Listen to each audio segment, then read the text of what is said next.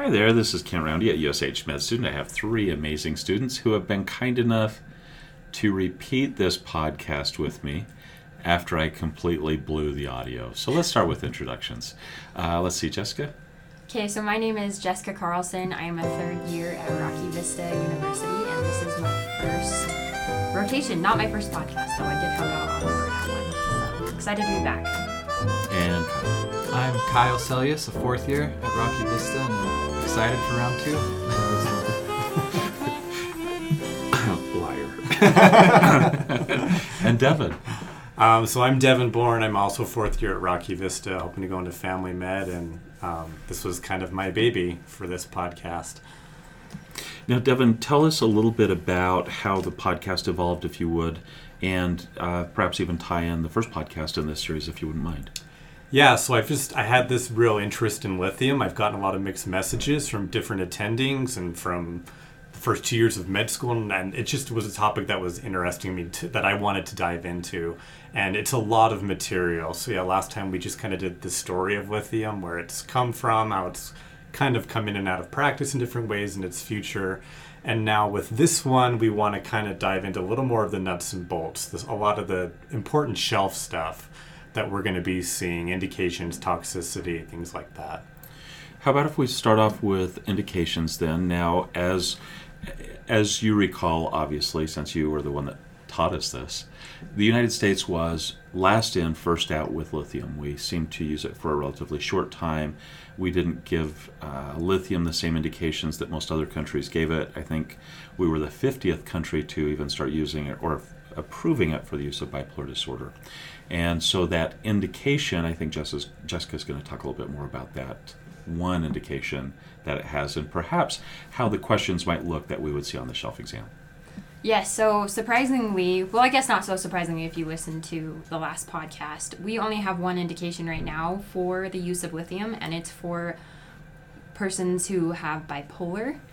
And so that's bipolar 1 and bipolar 2, and it's used for mood stabilizing and acute mania. It can be seen, though, as an augment to different forms of diagnoses in psychiatry. So I was surprised when we first came on the unit and we were getting accommodated to all of the drugs that these patients were currently using or on. And a lot of them who did not necessarily have a specific bipolar disorder, maybe a subtype, they were on lithium. And so we use it a lot in psychiatry, not just for bipolar, but as Dr. Roundy mentioned, for a couple other things as well.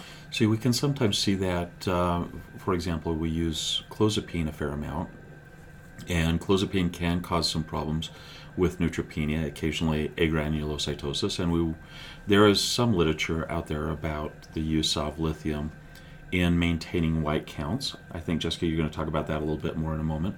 We'll sometimes use it for aggression as well. So there are other uses.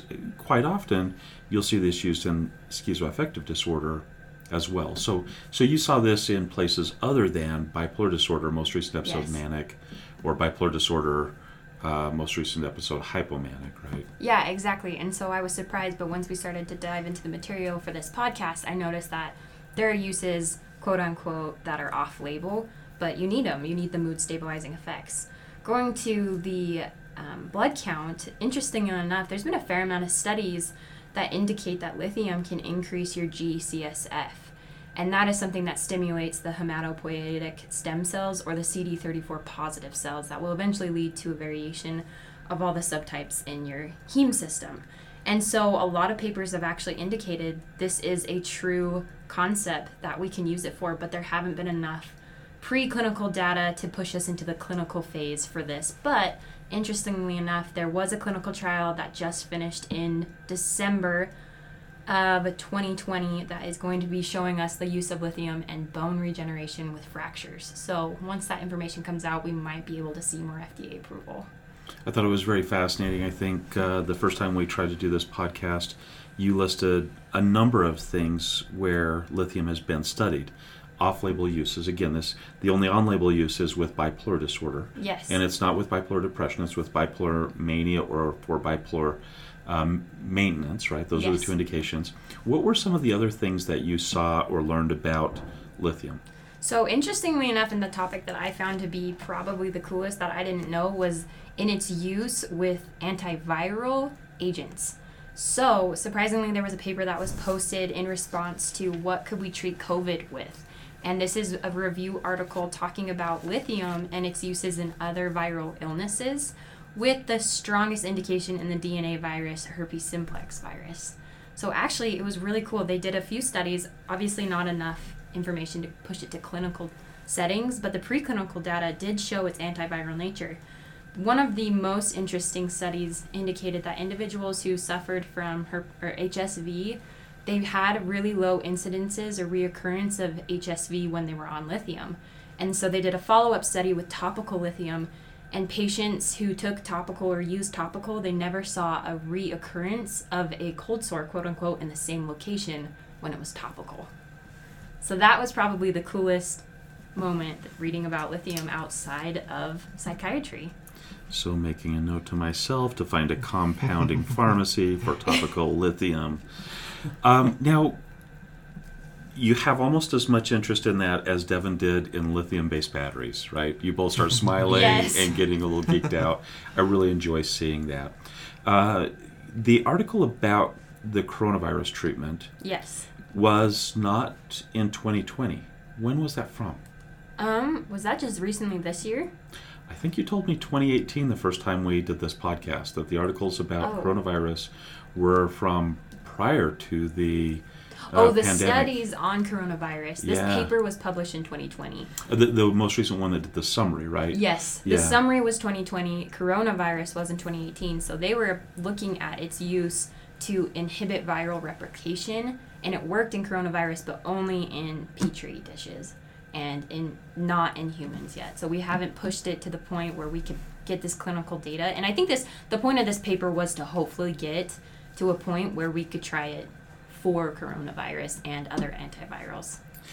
One last note, I think that was kind of all the indications and some of the cool stuff. Not all of the cool stuff. Yeah, there's a lot more. But some of the things that you thought were very interesting. Now, one of the things that we're going to talk about quite often through the rest of the discussion is that most of these studies are not looking at the doses we use in treatment of bipolar disorder. Yes.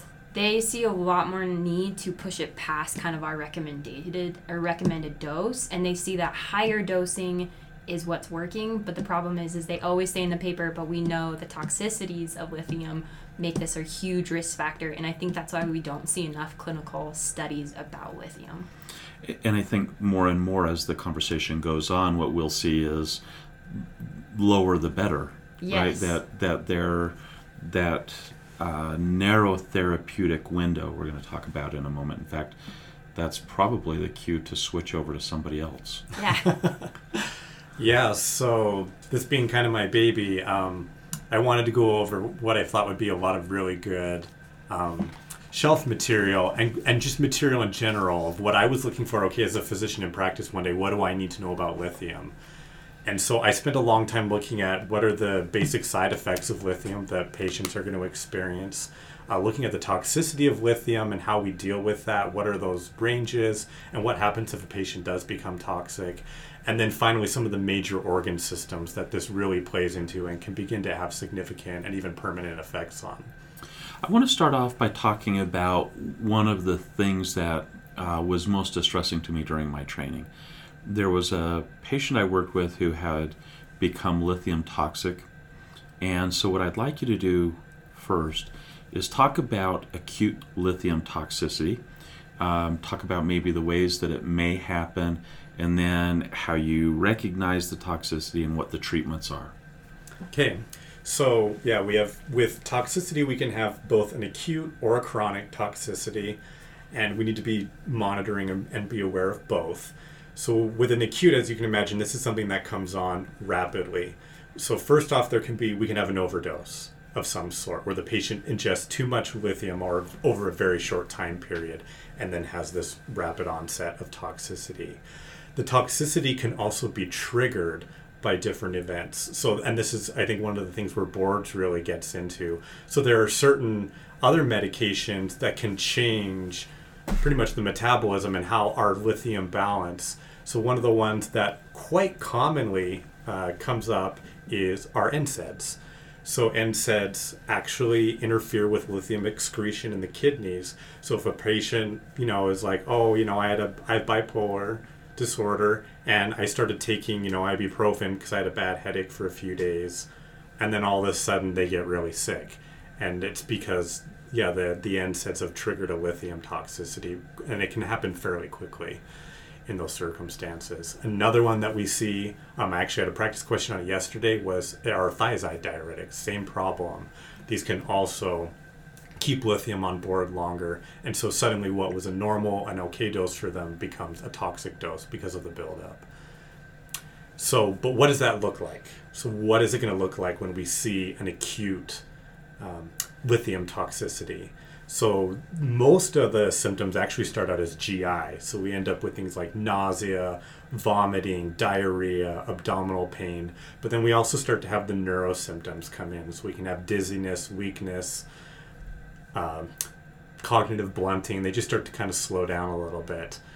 And so seeing those things, okay, we need to jump on board and start treating. But it can be hard to figure out what's going on. These are kind of vague symptoms. It's easy to confuse them with a lot of things. So hopefully we're processing what are they being treated for, what are their conditions, and are they on lithium, so that can raise that flag for us.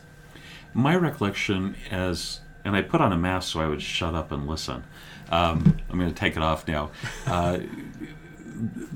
My recollection is that there's almost like a pathway of physical symptoms that correspond to the rising blood levels. It's not a absolute correlation, but my recollection was if you start seeing a tremor, that would be one of the first signs that somebody's lithium dose is getting higher. Now, it's also very common in lithium, but it's like the first step towards toxicity in my mind. And was there anything that you saw that was stepwise? A lot of the stepwise stuff that I read about was the neuro. So pretty much just seeing your neurological symptoms increasing in severity as it goes up. Yeah, you are correct. Yeah, the tremor kind of sets in, and it's one of the side effects because, it can just happen on a normal dosage, but it can be a signal, that you're getting to a higher level as that goes along. I'm trying to remember if reflexes were one of those things that you would start to check. I know that there are a couple of conditions where you might see hyperreflexia or hypotonia. Was that something that came up in what you read? I didn't see any comments on hyper or hypo with reflexes. More about the cognitive slowing and then the frank confusion. Correct. How do you know when to dialyze? So that's one of the big questions. I mean, my recollection is that the first step is stop giving people lithium, right? Correct. The second step is liquid fluids, and we're going to talk a little bit about some of the physiology behind that eventually, right? And then the third step might be dialyze. When do you choose to dialyze? So looking at this, our reference range for lithium is 0.6 to 1.2. As lithium levels start to go up, it can happen at various levels for different individuals, but it's often around 1.5 we really start to see problems. And that you're going to look at them as a whole person. What are their symptoms? If they seem manageable, if their neurosymptoms seem minor, then we can just start with a more conventional treatment. But if the neurosymptoms start to become more severe, they start having slurred speech, severe cognitive blunting, and then this can go on even to seizures, coma, and eventually death as the neurosymptoms get worse. As you see those neurosymptoms elevating, then you should really be getting dialysis on your radar, something that there's a good chance that you need to be doing that. And then finally, if it hits over 2.5, absolutely, it's a must. Like you need to get the dialysis going. I think the shelf exam questions start making you make a clinical judgment about that somewhere around 1.8. Does that sound right? Somewhere in there, I think, yeah. And they'll do that based on the cognitive symptoms or neurologic symptoms that are showing up. Suppose that you're not having those neurologic symptoms showing up, but you have a high dose. You have stopped the lithium. You are providing fluids, potentially IV, potentially drinking, right? Mm-hmm. depending on the situation. There are also some medications that can be given that help increase the excretion of lithium. Do you want to talk about those a little bit? Yeah, so pretty much I kind of curated almost like a stepwise algorithm in my head of how I want to like treat this if I see it in a patient. So the very first thing that you're going to want to do are your ABCs. So first off, if you have a patient who's, experiencing this toxicity, let's make sure their airway's secure, that they're breathing, and we have good circulation. Let's make sure that they're going to stay alive here in the very near future. Once we've done that, if this is like an acute ingestion and it's been very recent, then we'd like to stick an NG tube in and let's pump their stomach. Let's try and get out any lithium that really hasn't made it further down the GI tract to kind of avoid some of that absorption. And then in addition to pumping the stomach through that NG tube, we can also give the patient polyethylene glycol. So you can do anywhere between a half liter to 2 liters an hour through the NG tube. And this just does a good job of helping to push the lithium through the GI system and get it out the other end. And all the recommendations I said is you just run it until their stools go clear, until you've washed them out clean. But with that, I thought was interesting, what they did not say to do was to use activated charcoal. So I think that's a go-to we think of a lot of times with poisonings. And definitely if maybe the patient has other things on board that they've overdosed with, then let's get it on board. But it does not help with lithium at all. They've found no data that it helps with that. So that's not something we should be hopping on board with. However, one other drug that is interestingly helpful is Kayexalate. So we usually think of Kayexalate as being really helpful with potassium and getting that out of the GI system. But lithium and potassium aren't all that different. They both have one valence electron. They're both on that left side of the periodic table. And so the Kayexalate can also help with binding up and helping to pull some of that lithium out. So that's something that can also be considered to put on board if we're really worried about how much is in their system and how much we want to prevent from being absorbed. And then, of course, we talked about we're going to get fluids going, IV fluids, oral fluids if they can take it. And that's just going to help, one, dilute whatever's in the system already, and then really get those kidneys functioning, and so we can just start washing that out. Is there a place for something like spironolactone? Not that I read anywhere. Because I think one of the other test questions that shows up is that the potassium-sparing diuretics can also change lithium. Is that right? It's possible. I didn't read anything about spironolactone. Okay, and I can't remember if that exchanges lithium. It seems like there are some medications that reduce the blood levels of lithium, and for whatever reason, those are things that I have to reread every time I look at lithium. So very, very well done. One of the reasons why we have this attention to toxicity of lithium is because of something called that narrow therapeutic window. I've tried to explain that at least 1,000 times, and I'm still not very good at it. I'm wondering if you want to tackle that. I'm going to totally put you on the spot and say, in your words, like as a student, how would you describe a narrow therapeutic window? So when I think of drugs in a therapeutic window, I think when you put a drug on board, it needs to reach a certain level before we're going to see any results from it, before it becomes efficacious. So at a really low level, there's just not enough on board to make a difference on anything. And then as we get higher, then we actually move into this therapeutic range where we're seeing benefits of that medication. And then at some point, the level gets so high, we start seeing problems caused by the medication, and that can be various things: organ toxicities, organ damages, different things, extreme side effects that then put it at a range where no, that's too high. And every drug is different with that. Some of them have huge therapeutic range, other ones have very narrow ones. Lithium's one of these drugs where we need to get it to a certain level to make it efficacious for the patient, but it's not that much further beyond that, then it then becomes detrimental to the patient.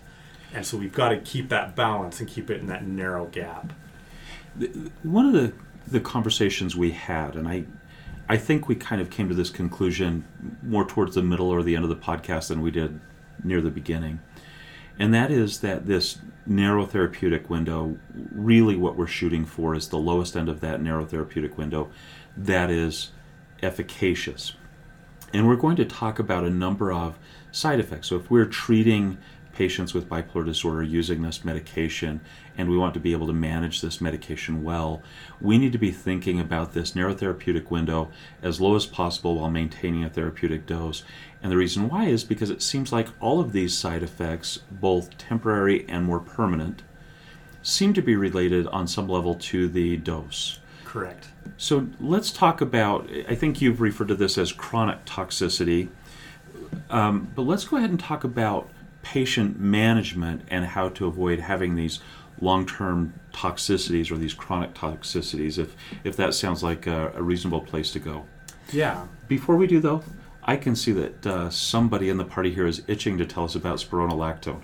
Oh, so I looked it up, and it says that spironolactone increases lithium concentrations by 16% when given at the same time. So it is one of those drugs that you have to watch out for if you're giving them both at the same time. So thiazide, spironolactone, NSAIDs, volume contraction. I believe I've seen toxicity with protracted vomiting. So if you have somebody that gets a GI bug and starts vomiting and they call you, one of the things you want to make sure that happens is that the lithium is stopped during those periods of time, especially when people can't keep liquids down. So back to chronic toxicity / just plain good patient management. Let's talk about it. Yeah, so the chronic toxicities, these come from, we've put our patient on a certain dosage of lithium, but it seems it's a little high, and so over time, the lithium starts building up in their body tissues until it's having these toxic effects on the patient. And so as we try and get a patient onto lithium, it's going to require some stewardship of starting at the lithium at a low level and slowly titrating it up and continuing to measure blood levels. So most of the recommendations I saw were at least once a week, sometimes maybe even twice a week, monitoring it as we're making changes and bringing it up. And as we're bringing it up, we want to start monitoring and seeing when is this providing a good effect for the patient.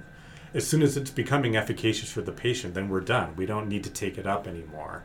And the goal is, to keep that level as low as possible. Because, a lot of the side effects we're going to discuss are going to be dose dependent. So even though we may have it in the therapeutic range, sitting at that higher end may provide or create results that we really don't want for the patient. If we can keep it at the lower end and still have it high enough where we're giving the patient the benefit of the drug, we're going to be a lot better off with keeping that patient happy. So I know we're going backwards a little bit. We'll go to starting the medication in a few minutes. As far as that toxicity goes, let's talk about kidneys to start with. Is that okay? Yeah. So the first thing to really know with kidneys is that they we have polydipsia and polyuria that comes as a side effect of lithium use. And this is not a permanent effect. This is a temporary one it's largely dose dependent, and it'll go away if we discontinue the lithium. It can be annoying to patients, but it's usually not a cause for them stopping it. The lithium interferes with ADH, having its effect on the kidney, and so the kidneys are no longer able to concentrate the urine in the collecting tubules. And so you end up with all this extra urination, and then the patient has to drink a lot more.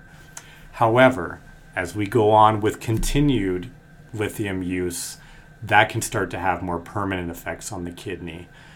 So what we've really seen is that when lithium levels are higher, the kidney has a hard time doing repairs.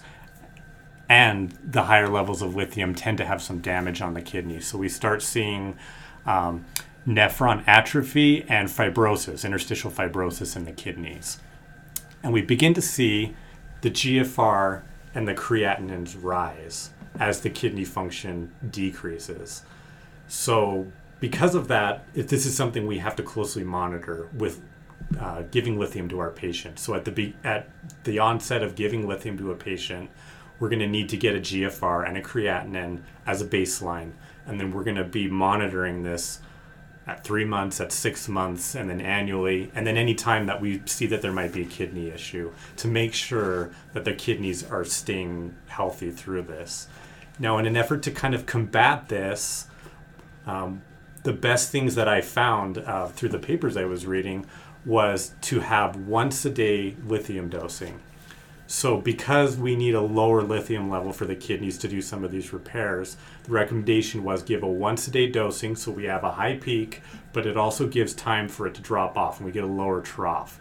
And that gives a little bit of time, towards the end of the dose for the kidneys to get in and do a repair on some of the damage. And so they've seen that if you do the once a day dosing, it tends to delay some of the kidney damage that could potentially happen with these patients. But something very important to monitor. And it is an indication, if it gets bad, to discontinue lithium. It's probably something you'd want to consult with a nephrologist and monitor.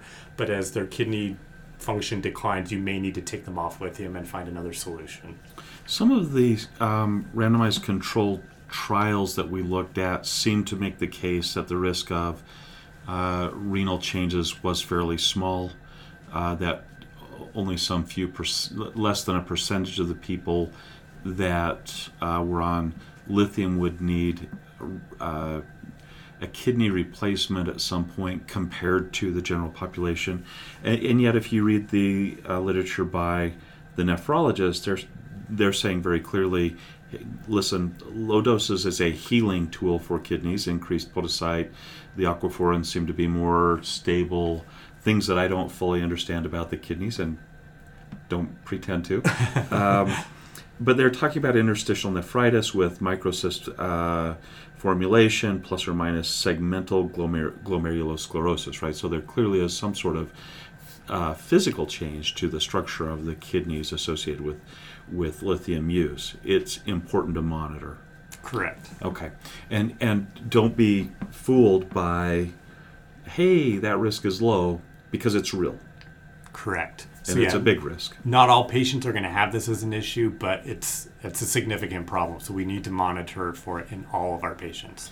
I think I tried to look very briefly for genetic risk factors for development of this interstitial nephritis with microcyst formation plus or minus segmental glomerulosclerosis, right? But I didn't see anything along those lines yet. Maybe I just didn't search in the right place. I'm hoping that we would have something in the future that might guide us along those lines. Moving forward from the kidneys. So we have two other major organ systems. But before I do, I remember what I was going to ask. I knew there was something. When I first started with lithium, it was twice a day, right? Litho-BID, BID, so 2 long-acting doses. And trough doses, or trough blood levels, were taken before the morning dose. When do you take a trough dose now? So it's still, we want to take the trough level before they receive their next dosage. So usually we're going to be doing 1 a day now. It seems to be the best recommendation.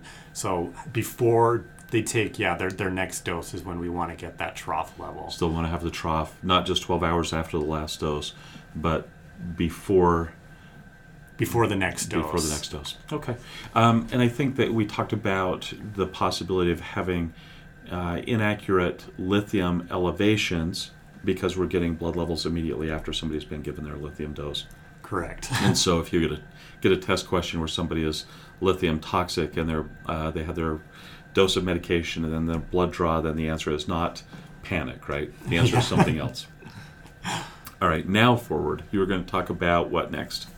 So we've discussed kidneys. That's one of the major organ systems that we hit up with lithium. The other two that we need to discuss are thyroid and parathyroid. So with thyroid, usually what happens with lithium is it can induce hypoparathyroidism. So the lithium inhibits the release of T3 and T4 from the thyroid, and then we get it just looks like a normal hypoparathyroidism. We get increased. Hold on, I think you mean hypothyroidism. Correct. Sorry. Yeah, and then we get the increase of TSH. Yeah, and then the low thyroid levels. And so again, this is something that we have to be prepared for from the outset of lithium. So unfortunately, a lot of the side effects of lithium overlap with hypoparathyroidism. So when a patient comes... Hypothyroidism? Sorry, did I say it wrong again? Hypothyroidism. We can get this right, yeah. I'm so glad it's you and not me this time. I think I did the same thing in the first podcast, didn't I? Like 17 times? I know, we all do it right. we're here to keep each other straight. Yeah. So we want to make sure that we get levels of TSH at the onset of initiating lithium therapy. And then again, we're going to monitor that throughout and at regular intervals, and then anytime the patient is symptomatic, because it can be very hard to differentiate. Is this just a side effect of the lithium, that they're having some weight gain, that they're having some fatigue, some cognitive blunting, or is this that their thyroid is low? And so getting those base levels before and then being able to compare that down the line can help us go in a direction. Now, if they do become hypothyroid in the course of any of this is not an indication to discontinue lithium. We simply just treat this as hypothyroidism. We give them levothyroxine, we balance them back out, and we call it good. And we continue the treatment just as normal, as in contrast to the kidneys where we would discontinue it if we see those problems. Perfect. I would also add that not only can the symptoms look like the medication side effects, but it can also look like a mood state change. So quite often, I think in my mind, I would have somebody on lithium, then a couple of months, 2, 3, 4 months later, you might see the effects of hypothyroidism that are lithium induced. And you're thinking not as much, oh, is this just a side effect of the medication? Because you think that would show up at the beginning, right? Mm-hmm. So at that point, you're thinking, oh, this person has had a depressive downturn. And then if you're chasing the depression rather than immediately considering this could be related to thyroid changes, then I think you've missed the boat, right? One of the articles we read said, anytime you have any suspicion that something just doesn't quite seem right, recheck the labs. Correct. Like, don't wait. Don't wait for the markers to recheck. And I think we'll talk about all of those labs and kind of some schedules for that when we're done with parathyroid. Parathyroid, yeah. All right. Now we'll see if I start saying thyroid now. But, so lastly, and this one I thought was fascinating. I didn't know about this until recently when I was doing practice questions. But lithium can cause hyperparathyroidism. And so the question that I saw was, okay, we have a patient who's been diagnosed with bipolar disorder. They get put on treatment. They stabilize. They come in 2 months later, and you pull a CMP on them, and their calcium comes back as 13. What on earth is going on? Well, it's another lithium game here that we're going on. So the lithium, it causes the PTH to increase. And then in addition to that, it also causes the kidneys to retain calcium. So we're keeping more calcium on board, and then we're secreting more parathyroid hormone saying absorb more calcium, take more out of the bones. And that's where we see this can potentially start to run away. So again, we're going to get a calcium level when we begin lithium treatment, and we're going to get it regularly or anytime they display any kind of symptoms. That's going to be our moans, bones, groans, stones, symptoms that we're seeing in these patients of hypercalcemia. Was there anybody else that you had ever met that seemed shocked by that? Yeah, so we were discussing the effects of lithium, on one of our morning meetings, and I brought that up, and I think, that caught you off guard as well. I think I said, I don't think so. Okay, I might have said, I'm not aware of that. I try to be. I've been caught enough times by my students who know something I don't. It happens enough now that I think I try to be very, very cautious when there's something that I don't know about. So I think I was a little more cautious than the flat out, what? But yeah, I'm totally surprised by this. Maybe I shouldn't have been. I don't believe that I don't recall if we use an ionized calcium or not as some of our initial laboratory work when we're starting a lithium protocol. We have protocols set up here at the hospital that help us ensure that we're keeping those things safe, and then we try to have that hair trigger for check the labs, right? Correct. So, hyperparathyroidism. One of the questions I had during last podcast but did not ask related to the changes that parathyroid secretion would have on the bones. Do we see increased risk of osteoporosis from this? Did it say anything about that? Is there something about osteoporosis over the long run with lithium? Any of those kinds of things that popped up in what you read? So I did some looking for that to see, if it was increasing risk of osteoporosis. I didn't find any significant changes or mention of that anywhere. I suppose maybe if we left it long enough, that could become a problem down the road, especially if the calcium really is truly elevated.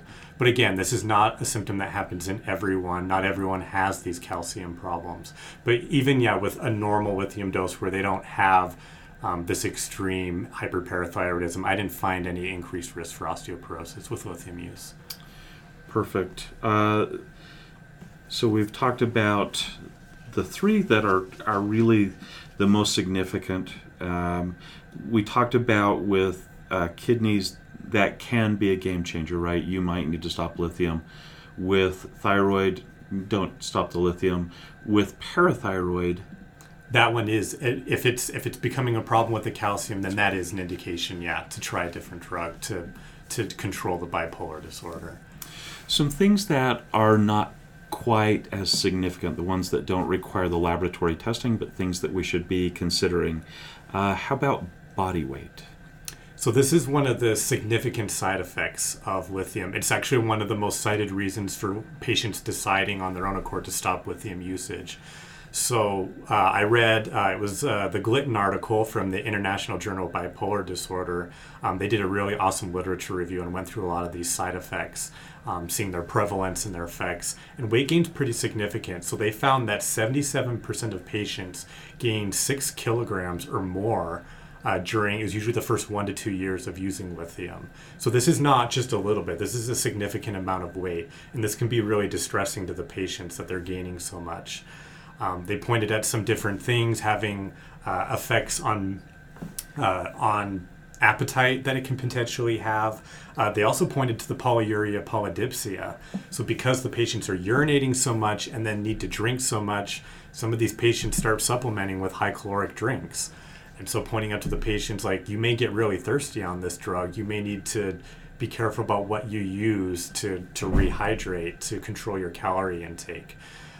But so there's not a ton we can do about the weight gain aside from, again, dose dependence, trying to keep lithium as low as possible while still giving them an efficacious dose. And keeping it at that lower end does seem to be able to help a little bit with combating some of that weight gain. Yeah, that seems like the recurring theme is finding that therapeutic window and keeping at the minimum effective dose. Because the side effects, they all sound really scary, but they are dose dependent. So if you can keep them at a therapeutic range, but not higher than that, it's a lot safer to use. Correct. That can be difficult. I mean, I think it's a lot easier for us to sit here and talk about that than it is to have somebody in a clinic and they're at 0.9, and you're thinking, oh, that's maybe just a titch higher that I'd really like. Can we hit 0.7 and not have the patient, spend their life savings, destroy their long-term relationships, burn relationships with their children, wreck their car speeding? I don't know why that happens so much, or get charges for shoplifting. All of those things seem to happen a great deal with our patients that are manic. So I feel like we need like a monitor, like a glucose monitor, but have it with a patient over lithium, because then we could be like, we'll use it more often. But yeah, it's true though, because if you measure the lithium 2 hours later or 2 hours earlier, you might get a different blood level. So and if you're well hydrated versus a little bit dehydrated, there's a lot of factors going into it that makes it difficult to get that perfectly accurate level that we're talking about that we should be getting. That keeps people perfectly happy and well. Yeah, we're talking about kind of an ideal world here, aren't we? Yeah. I do like the idea of glucose monitor. I know, I think I'll think about that in the future. Maybe we can patent that idea later on. That'd be great. We're going to talk about Epstein's anomaly later, I think. Hair and skin. So there's a few things. So dermatologically, I wasn't able to find any data on how often this is going on, but lithium can cause acne, and it can also cause psoriasis. But it's dose dependent, so try and keep the lithium lower if you can. And then these we just treat as we would any other patient with acne or psoriasis with just the normal medical regimes for those. And usually that's sufficient to deal with it. Hair loss, though. Yeah. I think you actually had more data on this than I did. I think the McKnight article, which we read, and again, you and I talked about how challenging it was to make sense of the data out of the McKnight article. This was a Lancet article that used all sorts of different kinds of outcome measures depending on the data they were correlating, and they kicked out data of some randomized control trials and kept some case controlled trials and looked at some cohort data and looked at some case reports, and still out of a 4,000 article or so review kept only 300 and change, right? So we were very baffled by almost 6,000 articles and records. They kept almost 400, and so we were kind of baffled by this, but they mentioned 2 randomized control trials looking at hair loss, 8% hair loss with lithium to 6% with placebo, amongst 91 and 94 patients respectively in one study, and then 3% with lithium and 0% in the placebo population amongst 32 and 28 patients respectively. So the data there are not compelling, but boy, you sure hear the stories and wonder what it means, right? So I don't know what to make of that. Something else to watch out for. I think so. I kind of liked the take-home from the McKnight article, which was, when prescribing, describe the risks. Not only should GFR and TSH be checked with baseline labs, but so should a serum calcium, which makes sense with the parathyroid that we're talking about. And those tests should be rechecked with the slightest provocation, and perhaps checked more often than is indicated or typically recommended if there's family history or some sort of abnormality within the labs. And that the uncertainty of the birth risks, and we'll talk about this, are discussed at length as well. And then not only that before starting the medication, but then after the medication, I think I mentioned this already, at the drop of a hat, recheck those labs, right? Repeat the labs also immediately, not just with any abnormalities or family history, but with any change in mood state. And then record any of the symptoms that we've talked about that the data is a little bit ambiguous about. Right? Yeah. Just record it. Write it down. Hey, do you feel like your hair's changing at all? Is your skin changing at all? A review of systems seems pretty reasonable if you're using lithium. Absolutely, yeah. Because, there's a bunch of other ones. I think I'll just mention them, other things that can come up. So nausea and vomiting. This is typically most common at onset with lithium. It generally fades. And you can divide doses at the beginning. That can help with some tolerability issues. But again, we usually want to get to the once daily dose. Diarrhea. It's most common with extended release lithium because the pill goes further down the GI tract. This sometimes can get better, but usually the best thing is just to get off the extended release. The tremor, we mentioned briefly, this can happen about 25% of patients. A lot of times the best thing we can do is to remove other exacerbating symptoms or things that can add to it. So maybe they need to have less caffeine in their diet. Maybe they need to get enough sleep, to help with these tremors. And this tremor, it looks a lot like a tremor that's called either a familial tremor, essential tremor, or physiologic tremor. Okay. Correct. So propranolol too is a possibility. Correct. And then the cognitive impairment. This can make people a little slower, a little foggy. This is another major reason that patients may decide to try and get off of it. It can be sometimes hard to point the finger at lithium. A number of these patients are on other drugs for their mental health, so sometimes it can be difficult to know exactly what's causing that. Does it have to do with their mood? If they've just come down from being pretty manic and they really liked being in that state, it may just be they don't like being normal anymore. Normal. Quote, unquote. Yeah. And not as fast, right? Correct. Yeah. And then last was sexual dysfunction. So about a third of patients can have this, and this can affect 3 different areas. So this can affect libido in both men and women.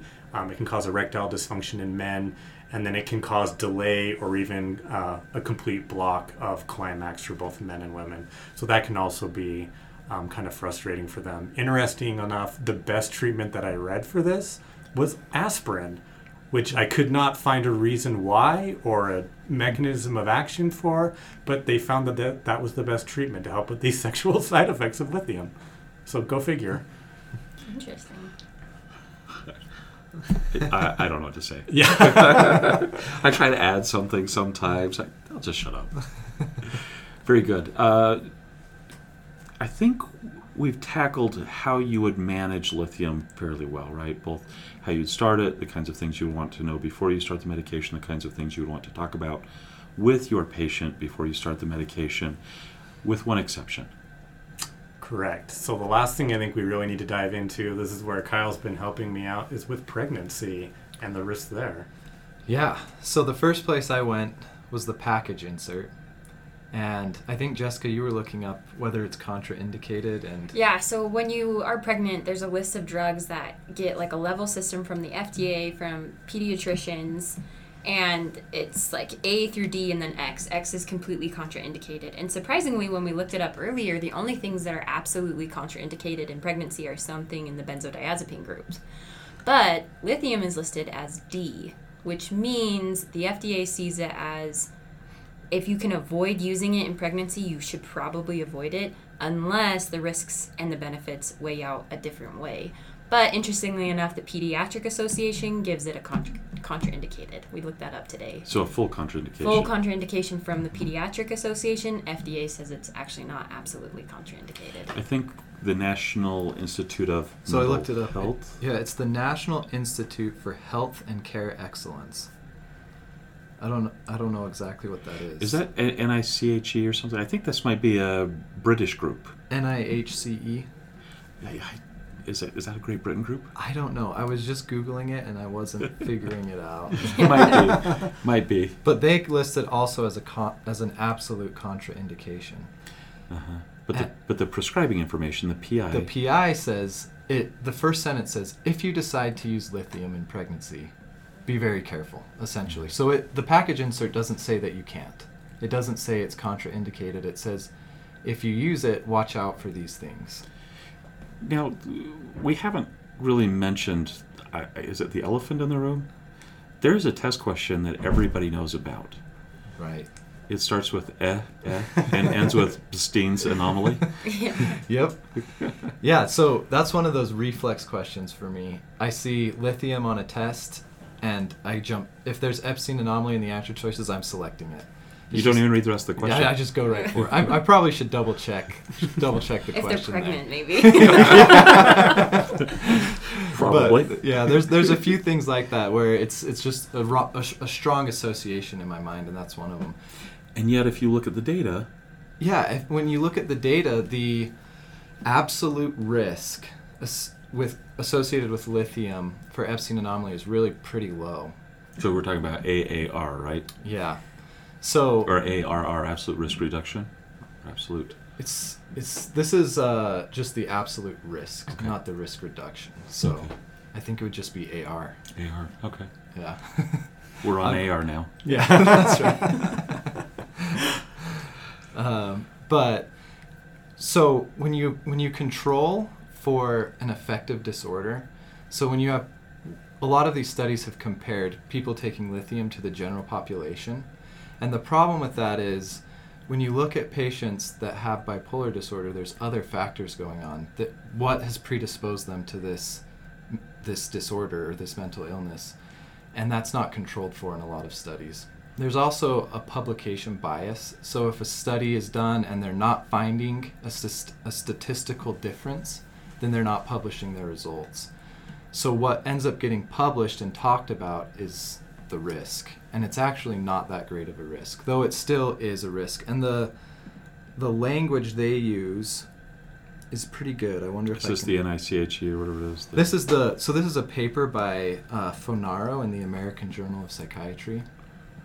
And she says, let's see if I can find it real quick.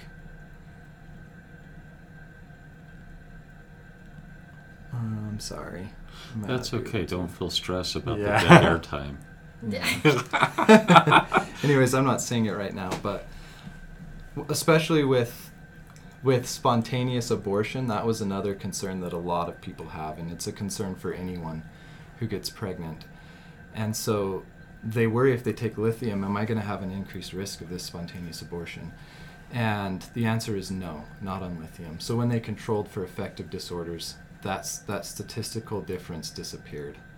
So let me just make sure I can back up and listen and summarize what you're saying. So a lot of the studies that look at, there's not a way to set up a study that tries to see if something is actively harming a fetus, right? These are all Right. things that happen post-marketing surveillance. And with lithium, what they've tried to do is go back and do essentially cohort studies or case control studies, if I understand correctly, and try and make comparisons between groups of people that either are on lithium or not on lithium to come to some sort of assessment of the risk. And I think what you're saying is that when you start looking at just people who have affective disorders like bipolar disorder, depression, and you use those as your case controls, that those differences in Epstein's anomaly start to go away. And those differences are already fairly modest, right? There's some baseline prevalence of Epstein's anomaly in the general population. I think I read very, very low. And the case number is also very low with people who are taking lithium, but it is clearly higher than the background population. Right. So your odds ratio when you're comparing to the general population is somewhere around a 4 or a 5.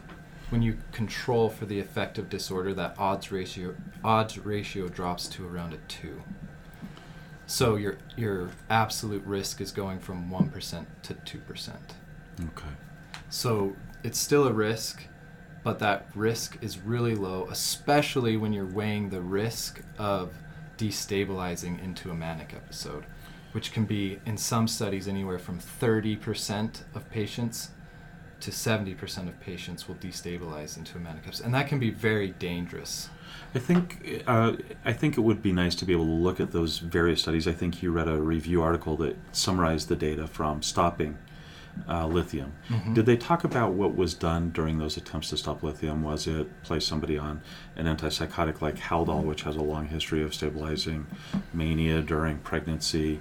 Was it simply that they stopped lithium on a month-long lead-in and then mania happened during the first trimester? Did you have any sense of kind of the nuances of that data? I didn't, and it didn't go into the details there. It gave more general recommendations.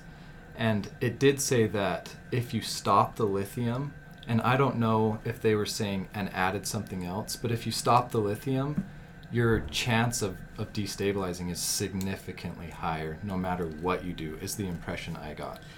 I once was in a seminar where an author that I respect a great deal made a comment that I think he hoped would stay off the record, so to speak. And what he said was, mothers who take Zoloft, the babies, at least initially, seem to do better than mothers who are not taking Zoloft. Maybe it was Prozac. I think it was actually Prozac that they did the study with. And his point was, we don't think that it's Prozac helping mothers be better mothers or babies be better babies because the Prozac was in the mother's body during the time of pregnancy. We're fairly certain that the problem is that depression interferes with the development of babies in an optimal way. And so, if I understood correctly, and again, I might be imagining this, but I think that this author essentially said we buried the study because we were afraid that all the mothers in the world who saw this, who were hoping that their babies would be superstars, would suddenly start taking fluoxetine, which is Prozac, to be able to have these very healthy babies. And I think that's probably where you're headed with talking about 30 to 75% relapse. It can be very difficult to pull somebody back in from a manic episode. The consequences to the fetus in utero can escalate. The consequences with postpartum instability start to multiply, and now what you have is a baby that doesn't have the same interactional kinds of necessary developmental activities to grow and develop. And I think that's where that's headed. Did you read anything that would help me tie those thoughts I have together? Sort of the summary I came away with was a pregnant woman is already at an increased risk for destabilizing into a manic episode. And so if you add stopping the medication that's stabilizing them to their already increased risk, then there's a high chance they're going to destabilize into mania, which will affect the fetus, almost assuredly. I've had an attending who told me that bipolar disorder, postpartum depression, not the blues, and I think we've talked about that in a previous podcast, or at least postpartum psychosis, and I don't remember which he told me, is pathognomonic for bipolar disorder. And I thought that was very interesting. There's a great deal of data out there now about postpartum depression, or at least postpartum psychosis. There's at least data about that area of research relating to bipolar disorder. And it's interesting to me that mania, you're associating mania with the onset of pregnancy, where we think about postpartum depression as the offset of pregnancy. Did they talk about any sort of hormonal switches or changes that might relate to that? They didn't get into the details on that. It was just sort of, here's the numbers, here's the risk. And the point they were trying to make is this risk of Epstein anomaly is 2%. This risk of relapsing or destabilizing into a manic episode is huge. Yeah. So really, that was the point of the article. They didn't go much into the weeds on The kinds of things that... Yeah. So I guess the point of the podcast is these things that I'm speculating about, take it with a grain of salt. If you see something, think about it further. It's an idea out there, not something that we've looked at as closely as the other kinds of items in the podcast. Yeah, especially with pregnancy. You could do an hour on just pregnancy and lithium. And I didn't delve into all of the details and all of the weeds, but there's a lot there to be looked at. I wouldn't be surprised if one of the reasons why our patients who become pregnant destabilize, who are on lithium, why they could destabilize while taking their lithium. And I think, Devin, you talked about some of the challenges of lithium treatment during pregnancy. Do you want to go over those again for the second time in a second podcast? Yeah, so you become pregnant. Pregnancy brings on a host of changes to the mother's body, and the GFR goes up when you're pregnant. And so women, even though we can keep them on a stable dose, they're going to start excreting more lithium, so their levels can actually go down. If we don't adjust their dosage, they're going to go down. So they could potentially still be on their lithium, but drop out of therapeutic range and then destabilize. So it is something that you're going to have to monitor as they begin their pregnancy. Do we need to make adjustments? And then again, at the end of the pregnancy, we have the volume contraction. Everything starts going back to normal. We now don't want the lithium to go toxic because we've adjusted their dose up. So it's, as pregnancy makes, we have to double check everything and monitor everything because everything's changing. The first trimester seems to be the risk associated with Epstein's anomaly. I think we should probably at least point that out. But there also seems to be some risks associated with lithium use, perinatal risks. I think you talked about those yesterday when we tried this the first time. Yeah, so the article says for the first trimester, it says limit dosage during the first trimester, yet keep it within therapeutic range. So they're kind of living in this fantasy world that we are as well with lithium. Very difficult to do, but that's the recommendation from the paper. In the peripartum timeline, you want to stop lithium before birth, a few days before, so that lithium doesn't transfer to the fetus, because the fetus or the baby at this point can get all of those side effects and toxicities that Devin has mentioned earlier in the podcast, and that'll present as a floppy baby syndrome, is sort of how we learn it in medical school. And they can get hypothyroidism and hyperparathyroidism and all of these things as well. So we have to be very careful to stop that and then start it again if the mother decides she does not want to breastfeed. If she does want to breastfeed, 30 to 40% of the mother's plasma levels of lithium will transfer to the baby.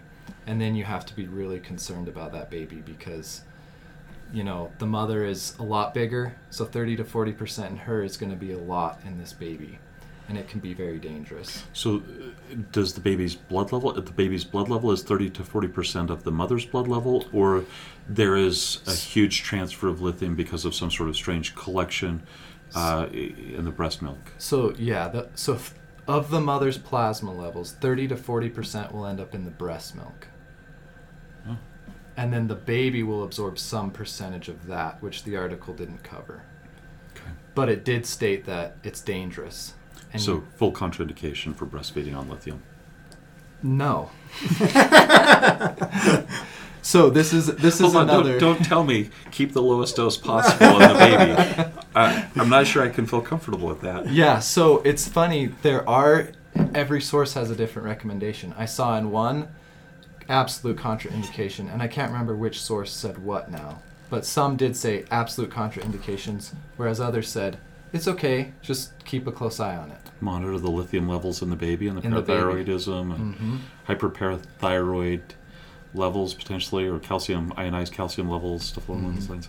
Which sounds rough for a baby. They don't have a lot in there already, and if we're poking those poor heels and sucking blood out to monitor all this, that might be a little hard on the baby and the parent. It's a strong recommendation to not breastfeed or to stop the lithium, but not an absolute contraindication. And again, the challenge you have is then what molecule do you put in mom? Right. And how does that end up being a factor as well? And if you stop a molecule and start another one, you've now multiplied exposures during developmental windows. And those may not be additive, they may be synergistic, right? In a bad way. At least I know that's the thinking with that first trimester, right? If you have somebody that comes in and they're on lithium and they've already been on lithium a month and a half, I know with Depakote, the answer is you give folic acid and you put that, I think the woman who is pregnant would go on the registry rather than the fetus would go on the registry, right? And there's a registry tracking that, and I think that's through the FDA maybe. Yeah, we were really surprised that valproate wasn't on the absolute contraindication for pregnancy. Yeah, so it was listed as a D, and then I guess I always thought it was going to be an X, but it's also listed as D from the FDA. Yeah, it has the neural tube defects and a couple of other things, right? The craniofacial stuff. And I was surprised too, because that was another one of those, that's not what I understand. Can you explain that one again? And then we went and we looked at the most recent prescribing information, the PI for valproic acid, and saw that it had been updated. So instead of stopping the medication, you would give the mother high dose folic acid, continue the medication, put them on the registry, right, so that they can track the absolute outcomes to the fetus. So, what have we not talked about? I think we've covered most everything we talked about yesterday. And more efficiently. I think we're 3 minutes under time from yesterday. Awesome. Yeah. Take homes, I will start, because I think it's always a treat to have a student point out what you don't know and do it so tactfully. I appreciate that, Devin. And I have enjoyed the podcast, perhaps even more the second time than the first time. For some reason, I was very worried that this would seem a little bit rote or practiced and not as spontaneous, and yet somehow this was a different conversation than we had last time and equally as fun. I hope you enjoyed it as much as I did. So my take home is don't stop learning, and don't be shocked when your students tell you something that you don't know about. Just go, wait a minute, hold on. I don't know that. Let's back up. Where'd you read it? And let me read it too. Who's next? I think my biggest takeaway is that lithium has a lot of uses outside of psychiatry that we could be looking into. And as I joked before, I think we need to find a monitor for lithium that patients can use, because I think that would help us use it more broadly. So would you want like a CNS monitor, or would you like a peripheral monitor? So do you want something that's intradural or not? I'd have to do more research on that. Good answer. Good answer. I'm always amazed at the repurposing of medications. I've been watching with some interest how the coronavirus has evolved and how we've looked at other medications for possible benefit in treatment. I think we've had a few that looked like they were promising initially and then didn't pan out. I'm not getting into the politics of that. And even some of the psych meds. I think there have been a couple of case reports or maybe even some data about fluvoxamine, one of the SSRIs, that doesn't get much street cred from the guys in the know, so to speak. And it seems to have some effect on the coronavirus. And I think when we consider the possible applications of all the molecules we're using and the repurposing of those, there's a lot of discussion out there about that. What doesn't seem to be there yet that I'm aware of is the funding to be able to push those through phase 2 Yeah. and phase 3 trials that allow us to use those with an FDA approval. But I like your thinking, and maybe you'll be the person that figures out how to do that. Maybe I will. When you are, can you invite me to your Nobel Prize? I will. Party? Yeah, Okay. me too. Okay. Very, very cool. Kyle, you up next? I guess my takeaway would be the history was really cool. I love that one. The story of the doctor buying a brick of lithium and cutting chops off. Putting it in the capsules. I was going to say you should do that for cold sores, or Yeah, just go get buy it for your cold yourself a sores. block of lithium. I bet there's a way to get a compounding pharmacy to make topical lithium. Probably is. Yeah. So, anyways, my takeaway is it's a cool history. I think people are scared of it. These side effects sound scary, but it's an extremely effective drug, and we shouldn't be scared of it because we know what to do and what to look for when using it. And so my takeaway is this is a fantastic tool we have to help people who are really struggling, and we shouldn't be scared to use it. Yeah. I think regularly, for me, it's the only medication that helps some of my patients. Yeah. And to not be able to use it, I think, is unhelpful to my patients. I like that take home. Devin? So I've really enjoyed all this research and learning. So I felt like I've spent the last 3 years getting a lot of mixed messages about lithium, and I just had a lot of confusion coming in. So I've really enjoyed deep diving into this and getting information. And so my takeaway really from this has been to, when I have these questions, these fears, these wonders, like, dive in and find out yourself. Don't take anyone's word for it, whether that's a professor or an attending or the textbook. Like, I feel comfortable with lithium now. I know where it's come from. I understand the risks that are associated with it, how to manage those risks, and why there is trepidation around it, but how to avoid that. And so now going forward, I feel like, yeah, I can be a family physician doctor. I can use lithium and feel comfortable that I can treat a patient properly, use it efficaciously, and avoid the scary stuff with it and help someone.